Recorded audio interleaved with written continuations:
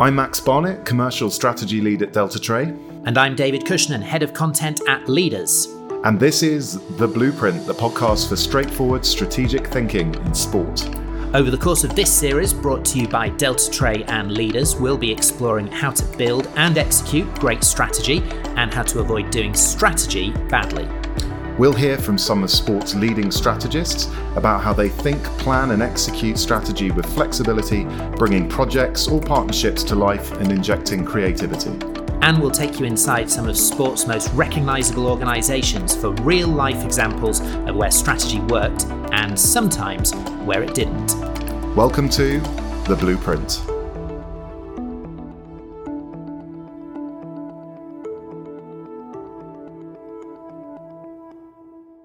And welcome to The Blueprint. We are back for our podcast examining strategic thinking in sport. It is a pleasure to be back in the Leaders/Deltatre strategic lair with you, Max. The difficult second series is upon us, but the good news is I think there's plenty to build on from an exciting season one. Exactly. Thanks, DC, for having me back. Really looking forward to season two, especially after the great first season we had with 6 great guests. I think what I'm looking forward to in this season is really getting into the detail and starting to ask some of the fantastic guests that we have for more kind of practical day-to-day tips. Obviously, we learned that strategy is an oft-used word, so we're looking forward to actually getting under the hood and seeing how listeners can maybe take and learn from some of the guests that we've got coming up. All right, let's get into it. Let's hear who today's guest is on The Blueprint. I'm Alex Sugarman, Executive Vice President of Business Operations and Chief Strategy Officer of the Chicago Cubs. Okay, Alex Sugarman, Chicago Cubs, storied baseball franchise. What do you think, Max? One of the most recognizable team brands in the US? I think it is the 4th biggest or most valuable team or club in the MLB. Indeed. Alex oversees all ballpark operations for the Cubs, including event operations, facility management, and safety and security operations. Additionally, he is responsible for the organization's strategic planning and corporate development functions.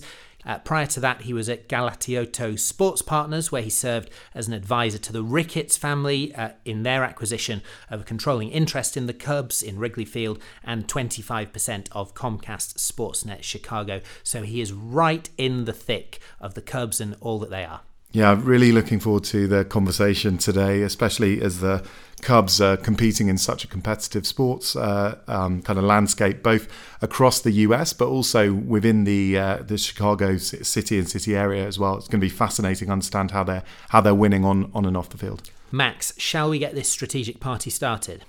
Let's do it, DC. All right, to the strategy ballpark with Alex Sugarman, Chief Strategy Officer at the Chicago Cubs. This is The Blueprint.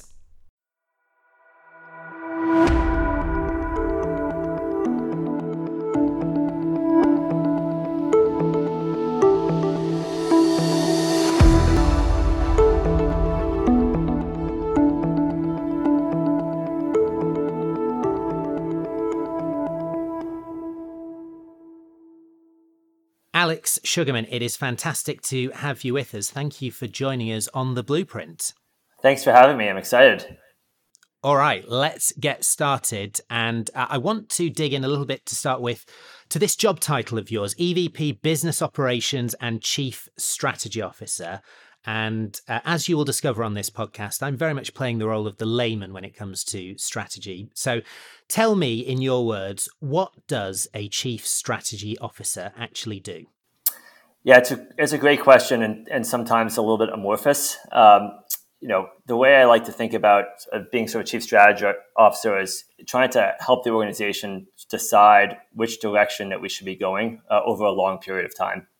And the role that you often sort of find yourself playing there is one of sort of counsel and advisor to the team president and ownership and the other sort of senior executive leaders who are generally in charge of the various functional areas of the business. So it can sort of be a hybrid role from setting sort of broader strategic direction to also incubating some of the new initiatives and being sort of a champion and cheerleader for sort of a catalyzer of change as you're trying to move the business in new directions.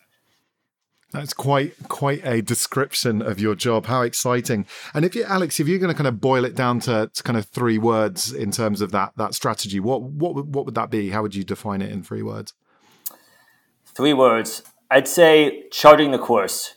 You're out there trying to help read the environment and help the folks who do have their hands on the wheel, which is for the president and the others are functional executives, make the right decisions about where you want to take the business in the future. Let's talk a little bit about your specific work at the Cubs. Obviously, we are very familiar with them, as is everybody in sports. One of the most storied team brands, team names in world sport, really, let alone Major League Baseball. Tell us a little bit about some of the key strategic initiatives and projects that really occupy most of your time. Yeah, I mean, I think maybe the easiest way to talk about that is the evolution of the Cubs over the last 14 years since the Ricketts family sort of assumed control of the franchise. At the time, they purchased the club from the Tribune Company, which had really leveraged the Cubs to be media content for their owned and operated distribution channels of WGN and the Superstation, which was a television network that went to 70 million homes across the U.S., and then WGN Radio, which was a very large radio station. And the Cubs for them were extremely efficient content that they sort of used to drive those businesses. But the Cubs themselves were really not considered like a core business that they focused on. And so when the Ricketts family took over, there was a lot to do because the business had just been underinvested for a long period of time. So if you sort of roll back, to that time, we focused first on like infrastructure improvements, and that was both physical and human capital and IT and the like. So we built a new Dominican training academy. We built a new $99 million spring training home in partnership with the city of Mesa. Then we undertook a very large historic renovation of Wrigley Field, which took a number of years. We acquired a number of the rooftop properties around Wrigley Field. We did a real estate development project in land adjacent to Wrigley Field. That was one of the sort of first large sports-adjacent mixed-use projects, something called Gallagher Way. And then we launched Marquee Sports Network, which is a single-team owned regional sports network. And so that was sort of the first 10 years from the business side. At the same time, Theo Epstein and Jed Hoyer fully rebuilt the baseball side, and we were fortunate enough to win our first World Series in a very long time in 2016. And so those sort of business and baseball strategies sort of moved side by side, and that was the better part of the first decade. Once you got through that, then it became a function of, okay, where do you take the business from there? And obviously you have a really solid and functioning core sporting asset, but then what are the other things that you can build on top of that platform? And since that time, we've launched our own real estate development company, Marquee Development. We have our own venture platform called Marquee Ventures, and we're looking at other ways to continue to expand the portfolio of the things that we can do as a business. It's fascinating hearing about all of the work that you've been busy with since you've joined. Ownership is obviously very common at the moment, the topic of discussion, especially on this side of the pond with EPL clubs. Can you tell us a little bit more about kind of how you work with the ownership, with the Ricketts family, and then how you sort of operationalize what their goals are and what their strategy is? How does that dynamic work? Yeah, I mean, we're extremely fortunate to have the Ricketts family as owners. They are, first of all, they're just amazing people. They set a tremendous corporate culture, which I think is extremely important. Oftentimes, I think the culture of sporting organizations really begins and ends, with the ownership. They also do a great job in how they approach owning a sports franchise. They really take it from a board level. They set board level strategy, and then they hire good people and they empower them to do their jobs, and they let them do their jobs from an execution operational perspective, and making sure that they operate at that board level and create executive accountability without actually trying to get too deep into the day decision making is the perfect framing for how I think ownership should approach managing clubs and assets like these. I think the last thing I would say about them is that they appreciate the fact that at its core, a sports team is a civic asset. There can be an owner, but ultimately these are clubs that that are very important to the municipalities and fan communities which follow them. And so they take that responsibility extremely seriously. And so the way they sort of think about the decision architecture and the vision that they have is sort of through that lens, which I think is again, extremely important, because if that's what these clubs are at their core. That's really interesting, I suppose, throughout that description of how you're working with ownership. You haven't really talked about commerce or hitting revenue targets or that sort of thing. It's really interesting to kind of hear the way that they think about the management and I suppose ownership of the asset in the club. Can you tell us a little bit more about like how often do you work with them? Is it monthly? Is it quarterly? In what format are they directing the team, and what do you find helpful as a head of strategy to get from them to then operationalize? Yeah, I would say maybe to your first point there about like to the revenue targets, I think those are often byproducts of larger strategic objectives as opposed to like the sort of primary objective, right? Like we're trying to accomplish certain strategic things. The byproduct of that is, okay, you have to have a very strong sort of, financial plan and financial targets. And so we have those, of course, but they sort of are sort of layer 2 versus layer 1 is how I would just sort of think about that. In terms of how we work with them, we have a board. The club is owned by the sort of 4 siblings. We have a board that they sort of participate in, but Tom Ricketts is the chairman of the board. He's sort of the day-to-day executive, so we work most closely with Tom. We sort of meet with the sort of 4 siblings on a sort of more quarterly basis, and but in terms of what's sort of most important in terms of operationalizing strategy, just having real strong alignment and executive buy-in. At the other end of the scale, I guess, when you're not managing up, you're sort of working with all sorts of people across the organization at all kinds of levels, I guess, to sort of take them on whatever strategic journey you're on at that point in time. How do you, and obviously not everybody sort of operates with the same kind of strategic mind, I guess, and sort of buy-in even perhaps. And I wonder how in your role you work at all levels and with all types of person within an organization to sort of ensure that the strategic approach of the moment is being approached in the right way, I guess. Yeah, it's a great question. I think it's, as I reflect back on the last 14 years, I think the answer to this question is actually different at different points in time, because the organization has gone through different levels of strategic maturity. So early days, I think it was just the notion of what is a strategy and why is it important. And when you're doing that, I think a couple of things are really sort of critical. Like one is like just kind of level of authenticity and sort of demonstrating a desire to try and help all of the people in the organization achieve like their sort of discrete individual functional goals, and showing them how if we have a strategy that can be additive to what they're trying to accomplish.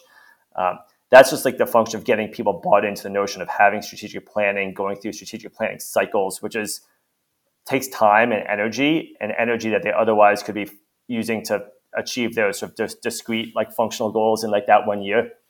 So like getting folks bought into like what that means was sort of step one, and that also requires a lot of consistency on messaging. Over time, we've been very blessed with a continuity of senior leadership in our organization, and those senior leaders, I think, have really bought into the notion of having sort of a strategy and driving towards a strategy. And then, at that point, it becomes just working with them to help sort of articulate and update what that strategy needs to be on a 1 year basis and a 3 to 5 year basis, and it becomes more partnering with them. And our senior leaders have really taken the lead on driving the strategy through their teams. And we do a lot of we try and be thoughtful around how we sort of link our strategic planning cycle to our operational planning cycle to our goal setting process, so everything sort of cascades from the top to like the goals of all of our associates in the organization, just to make sure that we're sort of linked and that people have sort of clear direction that aligns to the strategy.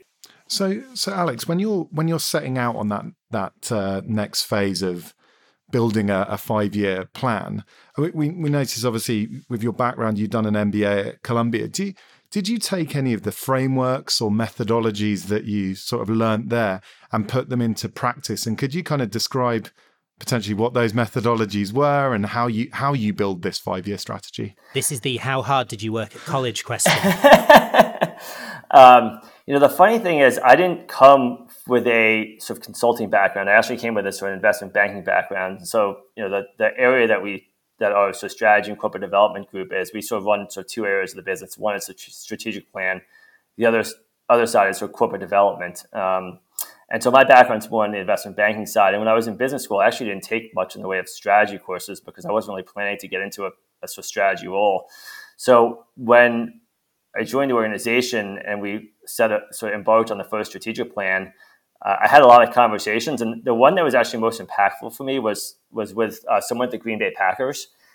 And she was kind enough to actually sort of walk me through how they went about their strategic planning process and how they went about sort of formulating their first strategic plan. And to be honest, we just replicated their process the first time through.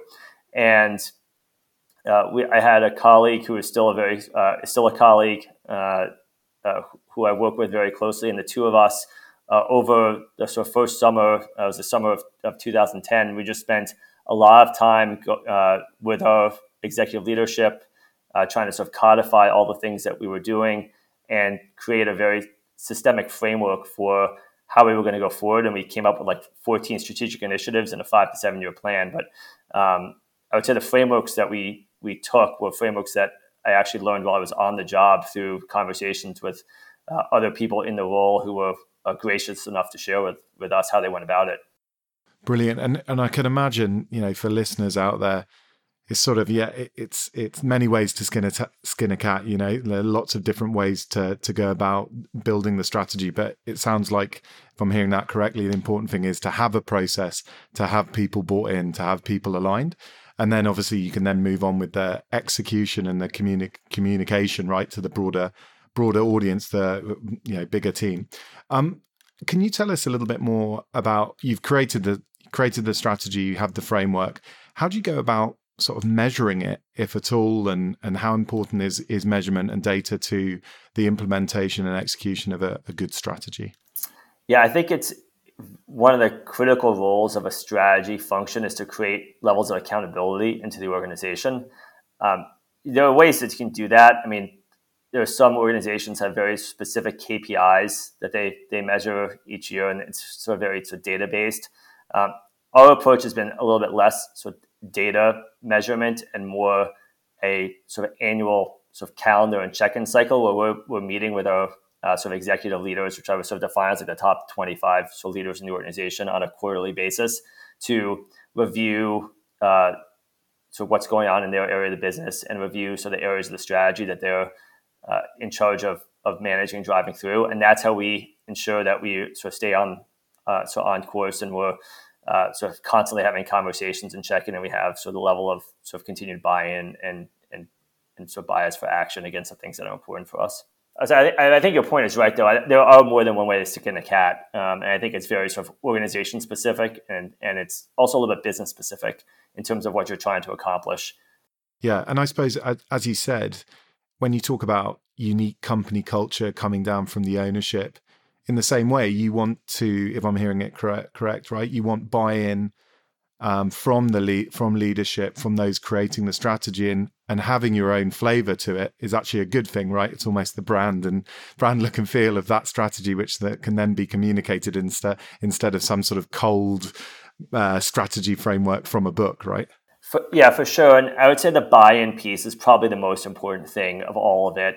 You can approach it many different ways, but having first ownership and the chief executive bought into the notion of a strategic planning process, I think if you don't have that, it becomes extremely challenging to successfully sort of align an organization behind a plan.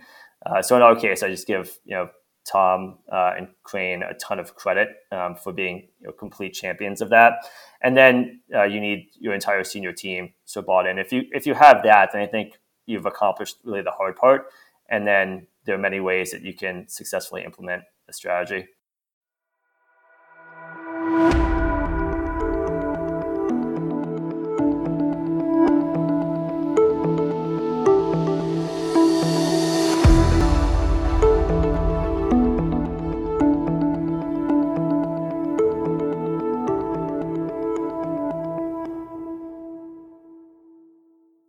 Yeah, and in the first season of this podcast, we heard from many guests and they talked a huge amount about trade-offs, right? Strategy is about trade-offs. It's about what you don't do.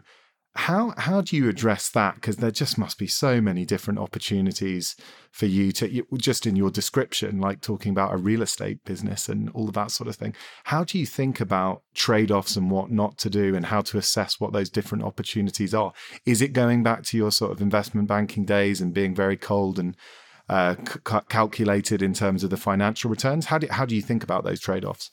Yeah, that's a great point because time is finite.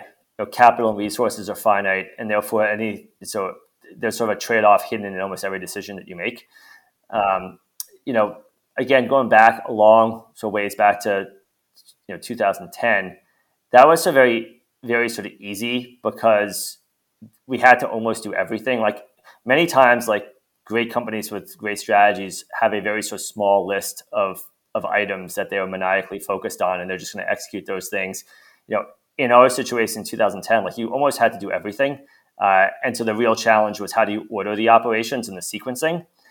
Now that the main transformation of the core business is sort of complete, now it becomes a little more challenging in terms of, okay, so where are the sort of different sort of growth vectors that you want to explore? And that just becomes a question of like prioritization and sort of return on time and return on capital, and how you sort of balance those things across across an organization and how they align with our ownership objectives, because certain owners have different objectives and different sort of goals that they're trying to achieve out of sort of owning a sports asset. And you want to sort of align those two things together in terms of how you sort of make decisions. Yeah, I suppose coming with a very kind of financial approach to an ownership group that talks about being custodians of a kind of community team, you will never win that battle, right? Because those are the intangibles, right, in terms of the impact that the Cubs are having on the community in Chicago. Yeah, and I think it's that, and it's you can look around sports, and this is not really a Cubs thing, but you can look around sports, you can see different teams taking sort of different strategies. Some are more sort of regional focused, some are more international expansion, some just want to sort of own clubs in all leagues. Some are sort of very focused on just their specific club, and that's all that they want to really sort of focus on, whether it's for municipal pride or like that's what they're passionate about. So I think all of those are completely noble objectives, and they're all sort of bespoke and specific to an ownership group. And so when you're sort of in one of these roles, when you're working on behalf of an ownership group, you're trying to align the decisions that you make and the company makes to what their objectives are. And you've talked about alignment a few times so far in the conversation, Alex. And I suppose another element of alignment is the alignment between the franchises and the league itself and the league-wide strategy. And I know there's a really close relationship, particularly in the US major leagues across the board, between the franchises and the sort of central organizational body. Tell us a little bit about the dynamic of that from a Cubs MLB standpoint, and where and how you share strategy, where strategy might differ slightly, and how you sort of manage and, again, navigate your way through that. That's a great point, because oftentimes we want exactly the same things, which is Major League Baseball as an industry to be successful. There's an unbelievable sort of rising tide of an industry will sort of lift all boats, both from a customer engagement perspective and a fan engagement perspective, and then also from a valuation perspective, of the club itself.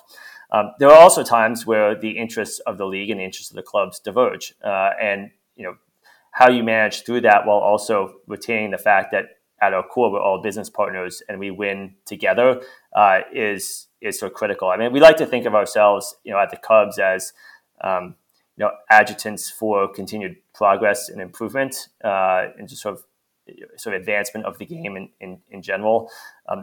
Obviously we're going to do that with sort of a lens towards how to make the Cubs the sort of most successful franchise we can and deliver sort of the best outcomes for our fans, but always within sort of framework of how is it sort of aiding and helping the league. And I give Major League Baseball and Commissioner Manfred a lot of credit on sort of leaning into some of these sort of bigger initiatives these last few years.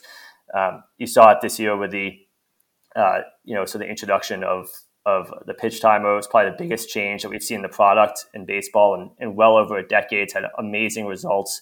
It was not easy to do. Took like, I think, 8 or 9 years of implementation, some really challenging sort of conversations that he had to manage through, with the Players Association. But it was a enormous improvement in the product. And you're starting to see the league sort of make some meaningful strides internationally. We actually were just over in London playing the Cardinals yesterday. They sort of announced that a couple of teams are going to Korea next year. So we're seeing sort of the sort of foundation for sort of really interesting international strategies start coming to the fore. And so how can we help them achieve those goals that is valuable for the league while at the same time, pushing forward on what we need to do with the Cubs?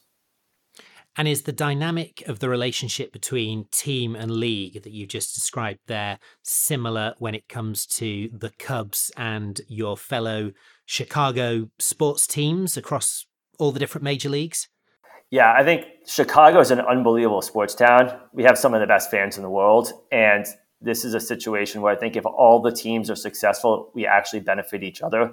You saw this unequivocally in Boston. There was a decade where I think that every team won multiple times, maybe, and it just so the whole city was on this sporting high, and that benefits everyone. So yeah, we do work closely. We've been partners at times with all the other teams. Partnership with the Bears on some content stuff on Marquee Sports Network. We previously owned a sports network in partnership with the Blackhawks, the Bulls, and the White Sox. So yeah, there's a spirit of partnership for sure amongst the clubs. On that note, both with sort of collaboration with the league, Alex, and with the other Chicago sports teams, what are some of the areas that you see emerging of potential growth, revenue diversification that you're working on at the moment and trying to crack together? Yeah, I think one of the big ones in the U.S. recently has been sports betting. That's a new opportunity that sort of really presented itself in 2018. And that an area of focus for a lot of clubs over the last 4 or 5 years. In our case, we just, as of like a week ago, opened a new large sports book adjacent to Wrigley Field in partnership with DraftKings that we're extremely proud of. And so I think you see a lot of clubs sort of working on that. I think the other area that's requiring a lot of energy and attention right now is just media in general. In the United States, there's some real pressure on the traditional cable television distribution model. And a lot of the teams are reliant on regional sports networks and sort of media economics that come from their local TV market, which has been under a lot of stress as a result of cord cutting and sort of digital distribution of sort of video packages. And teams trying to figure out together and collectively what they need to do to transition the model a little bit to make sure that they can retain those economics and continue to monetize what is at its core extremely valuable content. Yeah. And how are you thinking about sort of revenue diversification in terms of going direct to fans? Obviously beyond just the ticketing, I saw that, on average, you got the attendance of 30,000 people coming to your game. So not kind of fans coming to stadium, but rather monetizing those who don't have the means or access. How are you kind of thinking about digital membership and that type of thing? Yeah. So direct to consumer is obviously a big topic as a result of the media dynamics I just described. It's a little different the way U.S. sports organizations organize, where like our digital footprint really is in baseball is our home television territory. So the areas are in and around Chicago, whereas Major League Baseball does a lot of this with digital and e-commerce commercialization outside of that area. So we have to work closely in partnership with Major League Baseball because we have like sort of the inner sort of core and they have like sort of outer markets, and we do that collectively. Yeah, and obviously, full disclosure, Deltatre obviously run the .coms for MLB and the clubs themselves. You didn't mention that, Max. Sorry, did you see how I seamlessly shoehorned that one in? Sorry. Yeah.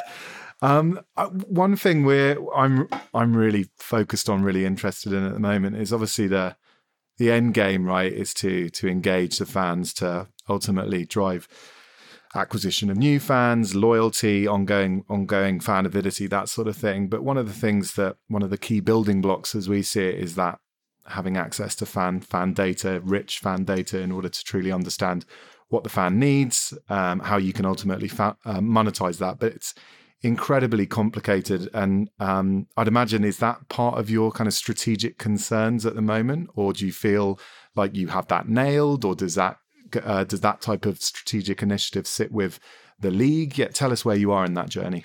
Yeah, again, it's another one that sort of is bifurcated between the clubs and the league. I mean, we sit on all the clubs data, they sit on all the league data. To do this well, you want to have a sort of the sort of broadest, widest sort of perspective on this. So we need to work together. But this has been a huge focus of ours for the better part of a decade. We spent a lot of time, even before we put a CRM system in place, we focused on just our IT infrastructure and getting our data architecture correctly. So we actually, I think, are in a great spot from a data aggregation perspective. I think the challenge that we're really focused on right now, and as I think a lot of other clubs are, is how do we sort of take the data that we have and then sort of use it in the marketplace to deliver sort of the right messages to the right fans, at the right time to drive a purchase decision and impact purchase behavior. And if that, Alex, if that's very sort of operational, what you've just talked about, it's not easy, right? You talked about you doing it for a decade. Did you pin this sort of investment and strategic initiative about fan data tech stack to the overall business strategy that's coming in from the ownership, or did they understand that the ownership that needed to happen and sort of didn't require convincing? No, this was part of our original strategic plan back in like 2010, and it was, I think everyone saw a line behind it really early. Couple of final questions for you, Alex. Really interested to know, when you look out at the wider world of sport and also entertainment, and whether it's individuals or organizations, who do you, and obviously a lot of this happens under the bonnet, so it's not necessarily always particularly visible, but in terms of what you see and what you sense as great building and execution of strategy, where are you looking? Who are you looking at? Yeah, I think what's really fun right now in sport is that there are a lot of places you can look for organizations doing this really well. And I'm not sure if we were having this conversation like 15 years ago, I don't think you would say that, honestly. And that the ecosystem has evolved so much, and the level of talent that's around sports right now, and both inside organizations and levels of like institutional capital, it just has brought just a lot of really good, thoughtful people into the sports ecosystem. I think as I think about that question, I probably would sort of bucket it into like, sort of like teams and then sort of like non-teams would maybe just be the easiest way. On the sort of team side, I think there are a lot of really great examples of clubs executing multi-club models. The first one comes to mind, part because we're just so good friends with them, is the Fun Sports Group team. That started with the Red Sox, then Liverpool, now the Penguins have investments in some music production. I think you have to really tip your hat to Kroenke and what he's been able to build and assemble between Arsenal and his teams in Colorado and the Rams, and also the on-field success he's achieved. I've always really admired MLSE. I think they were one of the first sort of multi-club, all the way back 20 years ago.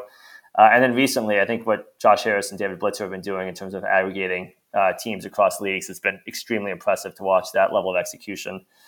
In terms of more on like the sort of corporate side, Fanatics recently, I think, has done a really nice job. I think what they did on the sort of the trading card sort of transaction in particular was just extremely an extreme example of phenomenal strategy execution.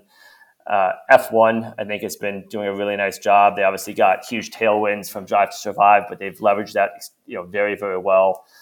On the institutional capital side, Octo Sports Partners, I think, is an example of really good strategy execution. They saw a gap in the marketplace. It was extremely well timed when they launched, given COVID, and they've executed their strategy very, very well. I think there are a lot of folks out there, and there are others. I could probably sort of keep going, but there are a lot of other people who are doing a really nice job of this. And final question, and I'm actually going to expand this question out. We always ask people for their strategy book of choice, but I wonder whether we should expand it out, Max. We're deciding this on the fly, Alex. Strategy book or podcast of choice? That's how people consume stuff now.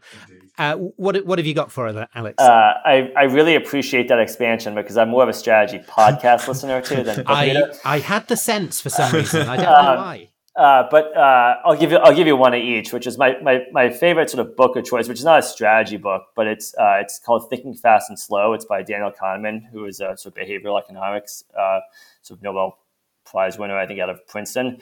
And it's all about sort of biases and heuristics and sort of the way that the brain operates, and it's all about like sort of trying to eliminate like the knowing what your biases are, so you can eliminate them and make sort of having better decision making frameworks.